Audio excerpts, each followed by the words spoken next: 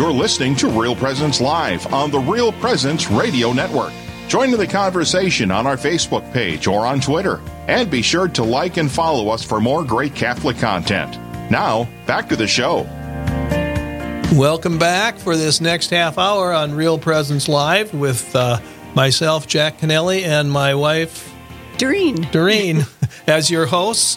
And we're going to have we have a real interesting half hour coming up for you. We're going to be talking with Steve Weidenkopf about the Crusades. And the Crusades is one of those things where I think people often use that as somewhat of a cudgel to beat up on the church. And so we thought it would be good to have someone, an expert in the field, who can, kind of give us the truth about it. And Steve is a lecturer in church history at the Christendom College Graduate School of Theology in Alexandria, Virginia. And he's given numerous presentations and seminars on church history, marriage and family life, human sexuality, and theology throughout the U.S. and Canada. And he served as the director of the Office of Marriage and Family Life for the Archdiocese of Denver and as an advisor to Archbishop Charles Chaput, and was an instructor at Our Lady of the New Advent Catechetical Institute. And he has recently published a new book, Timeless, A History of the Catholic Church. So, Steve, welcome to Real Presence Live. We're glad you're here. Great. Thanks for having me on the show, Jack and Doreen. Always a pleasure to talk with you. Yeah, I mean, we gave a brief introduction there, but maybe you could tell us a little bit more about yourself. Yeah, sure. You hit the high points there. I teach church history at the Christendom College Graduate School of Theology in Alexandria, Virginia, and teach multiple different courses, 2 survey courses really of church history covering all 2,000 years.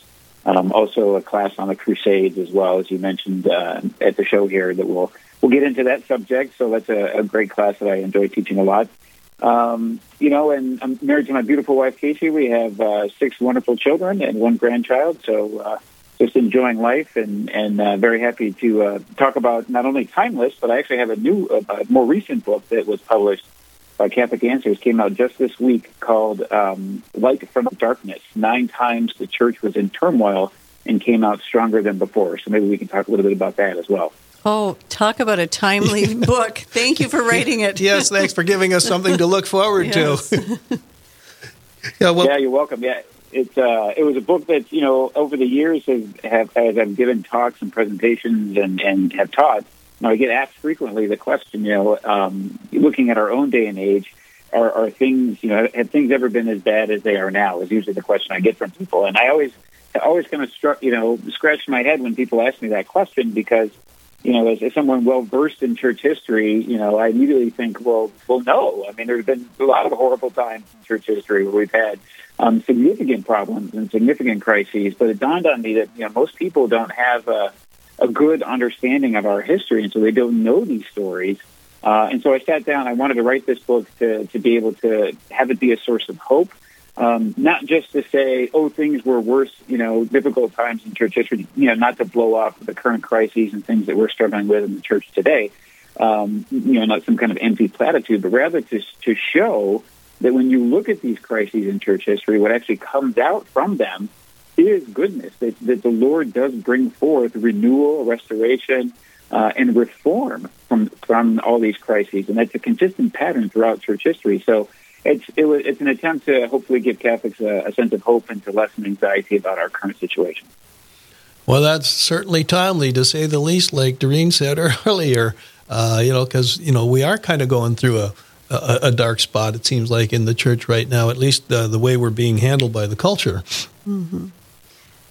Yeah, that's absolutely true, and I talk about that in the book in particular. The last couple of chapters are all about the Enlightenment and the modern world that we find ourselves in. So, Steve, could you just back up just a little bit? I'm interested in knowing how you were led to history and your passion for history and the importance in for all of us to know our history. Yeah. Thanks for that question, Doreen. I mean, I grew up in a military family, so I had my dad was in the Air Force, and my grandfather was in the Air Force as well, or the Army Air Corps during the Second World War. And so from that experience, frankly, I just was very interested in military history as a young boy and as a young man, and began to research that and read various books independently of that. And then when I went to undergrad, I did my undergrad at Syracuse University in upstate New York. And while there, one of the things that students had to do, at least when I was there, was you had to fulfill these certain core requirements in the liberal arts curriculum. And one way in which to fulfill those requirements was you could take a specialized track in medieval history, medieval studies, and look at different courses. You could take different courses, covering the Middle Ages. So looking at literature courses, fine arts courses, history courses, kind of all wrapped together. And so I thought, oh, well, that seems interesting. I'll take that. And while I walked through those set of courses, I really grew in an appreciation for that time period in Europe. The time from about 1,000 to 1,500. It was 500 years there, and I really enjoyed that. And I saw clearly as I took all these different courses in a very secular institution, but that the church shone through. Right, the church was a major player in those centuries and really formed Europe and even the modern day Europe. Really, at least provided the foundations for all the things that we enjoy in the West today: the university, higher education, hospitals, a sense of charity toward others. I mean, it's really even just the preservation of ancient learning. Ancient Greco-Roman manuscripts were preserved in Benedictine monasteries for centuries, and so the church was the guarantor and the preserver, if you will, of Western civilization. So through those courses, I kind of grew in love with an understanding of that time period, but then the church as a whole and the church history, and it led me to pursue additional studies and go on and study theology as well, and kind of led me to where I am today, frankly. Yeah. So your own personal history and your the way in which you were kind of introduced to history, I love that it was part of your family life, being part of the military, and then at a secular university that you could see the impact of the church in the world, which continues. What a great reflection. Thank you. Yeah. Before we actually get right into the Crusades, why don't we talk a little bit more about your book and who were some of the heroes and villains of the faith that you came across as you were putting together your book? Yeah, sure. So, that's the great thing about church history, really. When you look at the 2,000 years of our church, that there are these great heroes and villains, right? In pretty much every time period that you can study, even in the dark times, as I point out in the book, there are multiple examples of good people, whether it's secular rulers and lay people, or saints of the church, or even just clerics who were oriented towards reform and wanted to change the church and make her better. So some of the people I highlight, heroes in particular, would be Pope St. Gregory VII, who instituted perhaps the greatest reform movement in church history in the 11th century during his pontificate, where he really focused on trying to limit the interference of secular rulers in the church. The centuries leading up to that, the papacy even had become a plaything, if you will, of secular rulers wanting to use the power and authority of the church for their own political power and political gain.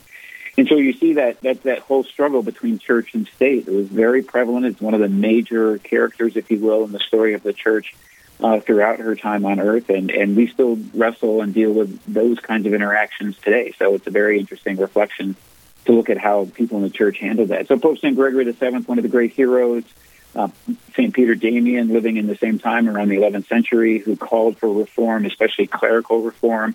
He was living at a time when there was great sexual immorality in the church, and he, railed against that and called for the Pope to reform the clergy.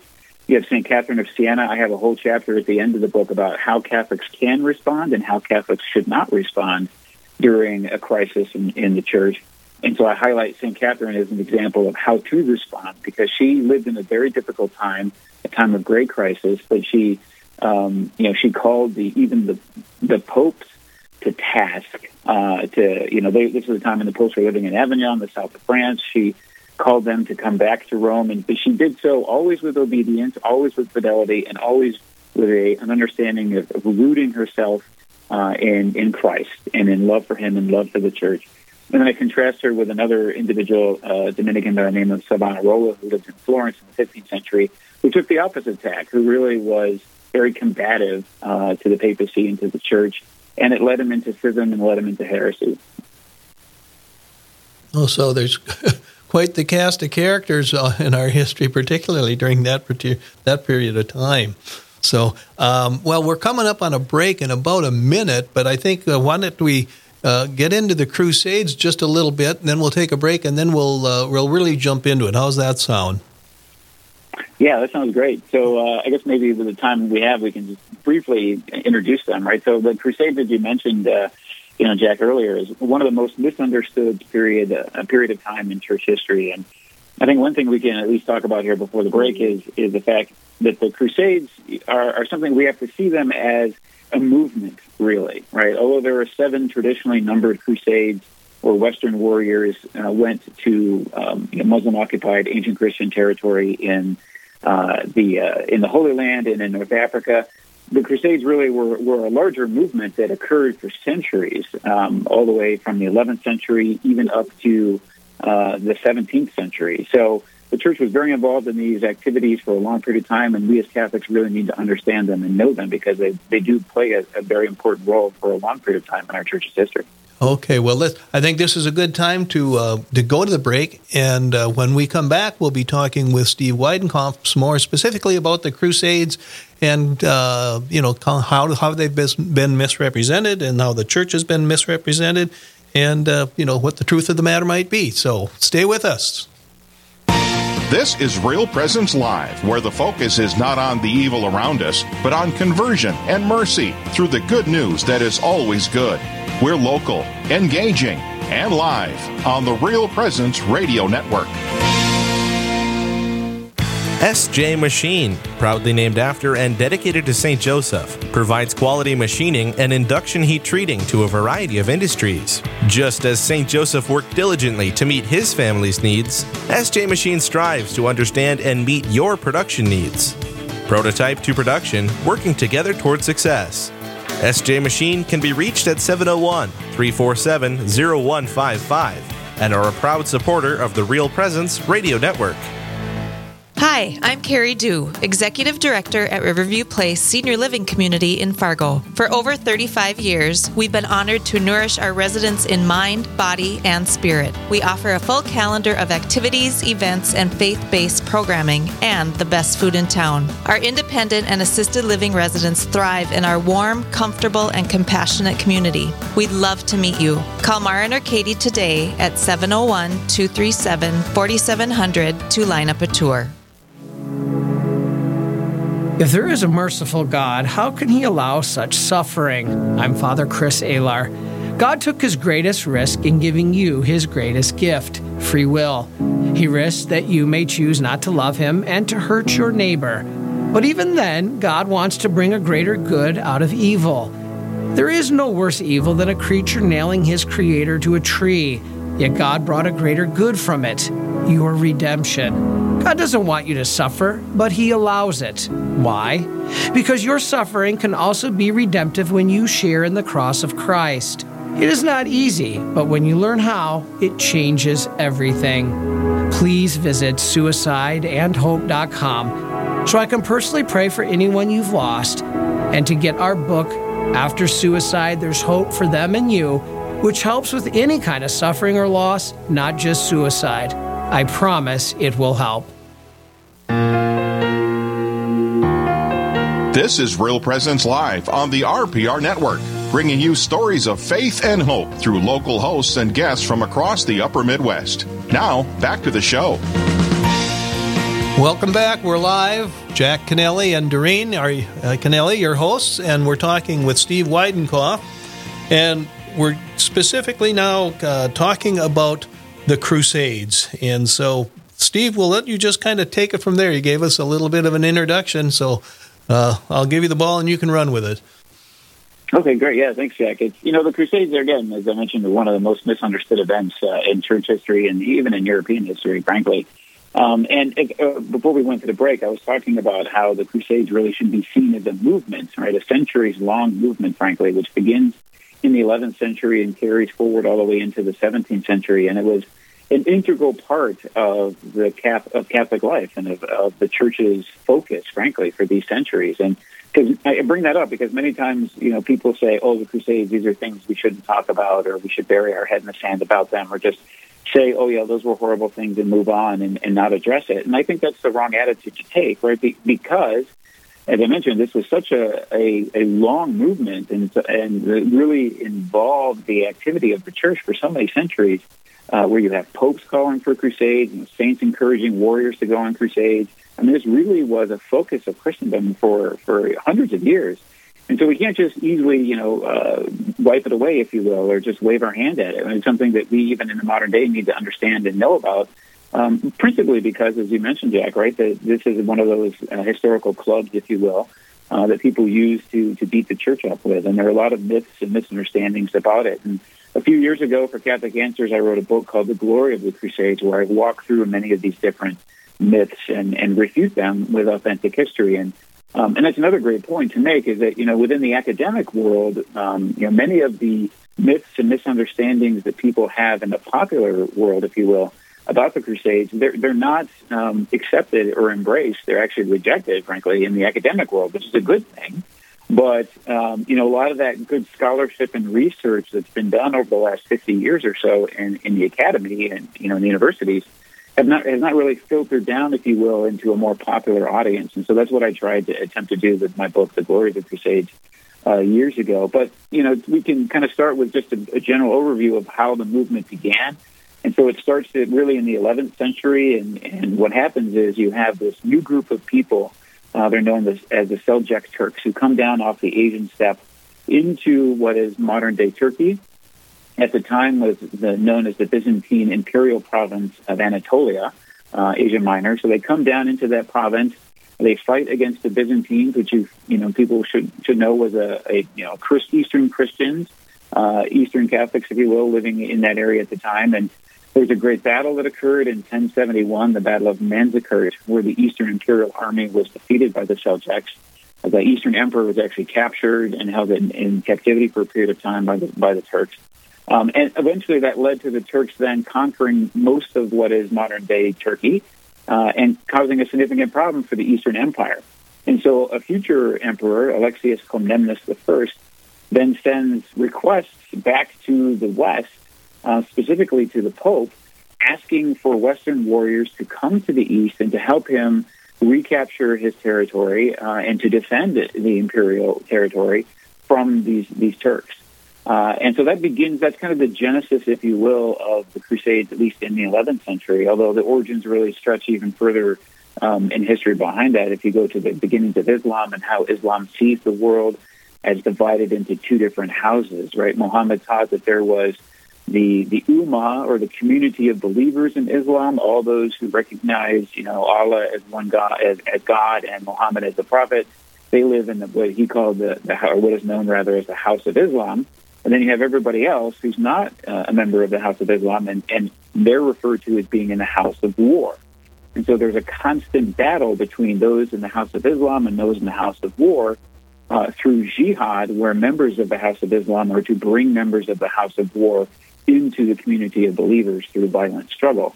And so that led his followers to this great expansion, and they went and conquered most of all of North Africa, frankly, the Holy Land, even made Spain, modern-day Spain and Portugal, and Islamic forces even raided into France in the 8th century. So you have this great expansion of Islam, and these territories that they conquer are ancient Christian territories. And so you have over the centuries then some periods of peace, time where Christians and Jews and Muslims are living together fairly peacefully.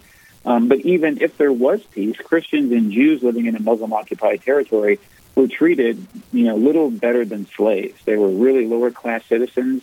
They were restricted in many different ways in their daily living and in their occupation of what they could do. And so there was great harassment.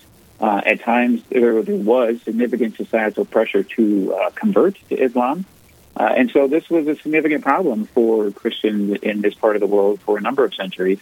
And then, as I mentioned, the Seljuks come, and that kind of changes the dynamic. And so what happens is when the Eastern Emperor asks the Pope for help, Pope Blessed Urban II, at a local church council, at the Council of Clermont in 1095 in France, calls what comes to be known as the First Crusade, where he asks warriors to leave their home, to leave their families, and to travel east and go to the Holy Land, specifically to Jerusalem, to the Church of the Holy Sepulchre, and to liberate the church and that territory from Islam, to return it to Christ and to the church.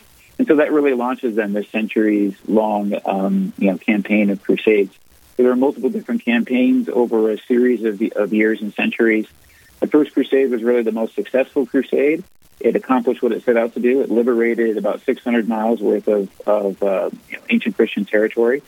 And the Crusaders, most of them, after they finished their armed pilgrimage, they went back to Europe. But many stayed in the Holy Land to defend the territory that they had liberated. And they established these feudal territories, which we call the Crusader states. And those would last for about 200 years or so in total. And then ultimately the crusading movement shifts and changes from active campaigning to the east to recover Christian territory. Instead, then, as you move into the 15th and 16th century and 17th century, then the crusading movement becomes a defensive operation, of the defense of the homeland, if you will. When the Turks, the Ottoman Turks, they then begin invasions of Eastern Europe into Hungary and even make it to the gates of Vienna. And so Christendom has to respond to those invasions as well. So it's kind of just a general historical overview of what the crusading movement is. I don't know if we have any other specific things that you want to get into, but. Did this have any impact on the faith of the people, the Catholic faithful, those that weren't on crusade, as far as personal faith? Sure, yeah, it impacted people. I think I can probably answer that in two different directions. I mean, the crusading movement, obviously the Islamic occupation of these areas had an impact on the Christians who were living there. Mm-hmm. But from those in Western Europe who didn't go on crusade, what we see is as the movement evolves and changes through the centuries, those who stay at home were given greater opportunity, if you will, to participate in the movement in some way. So in the 13th century, you have a very good pope, or a great pope in the history of the church, Pope Innocent III, and he expands the crusading privileges. So one of the reasons that motivated men to go and warriors to go on crusade was the spiritual privilege of the indulgence. Right? Those who participated in the crusade received the plenary indulgence. And so it was just initially, in the early stages, it was just for those who participated actively on the crusade.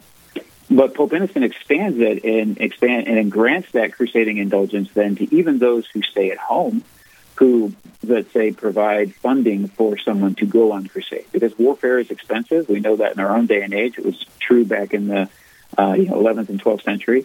And so those who gave money to someone to go on crusade, they could also receive the indulgence.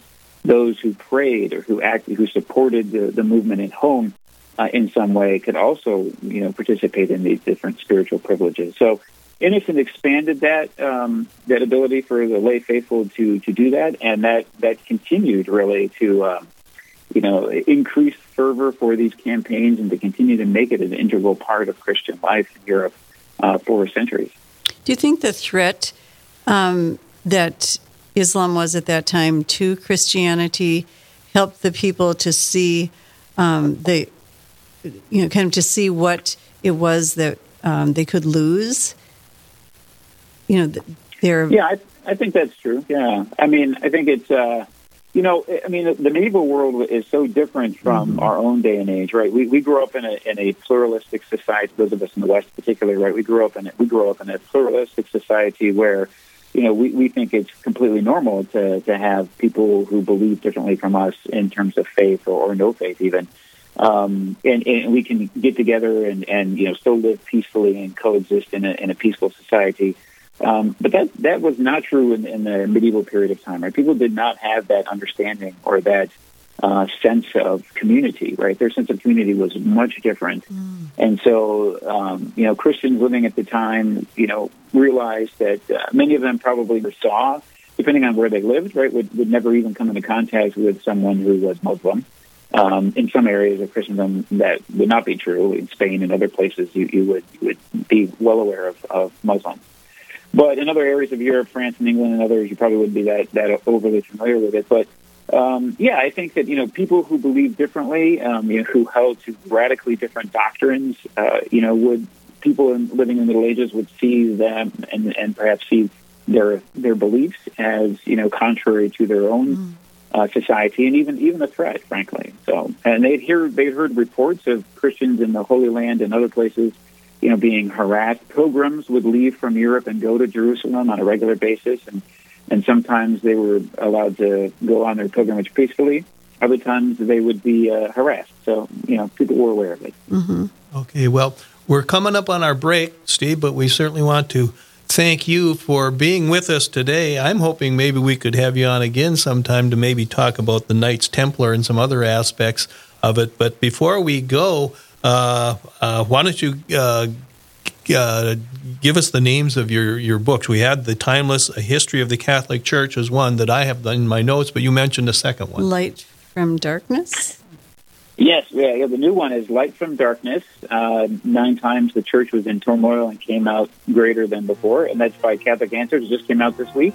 You can find out more about my books at my website. It's just my name, Steve Weidenkopf, all one word.com. Okay, great. Thank you, Steve. Thank you, Steve. Stay with us. We've got more to come on Real Presence Live.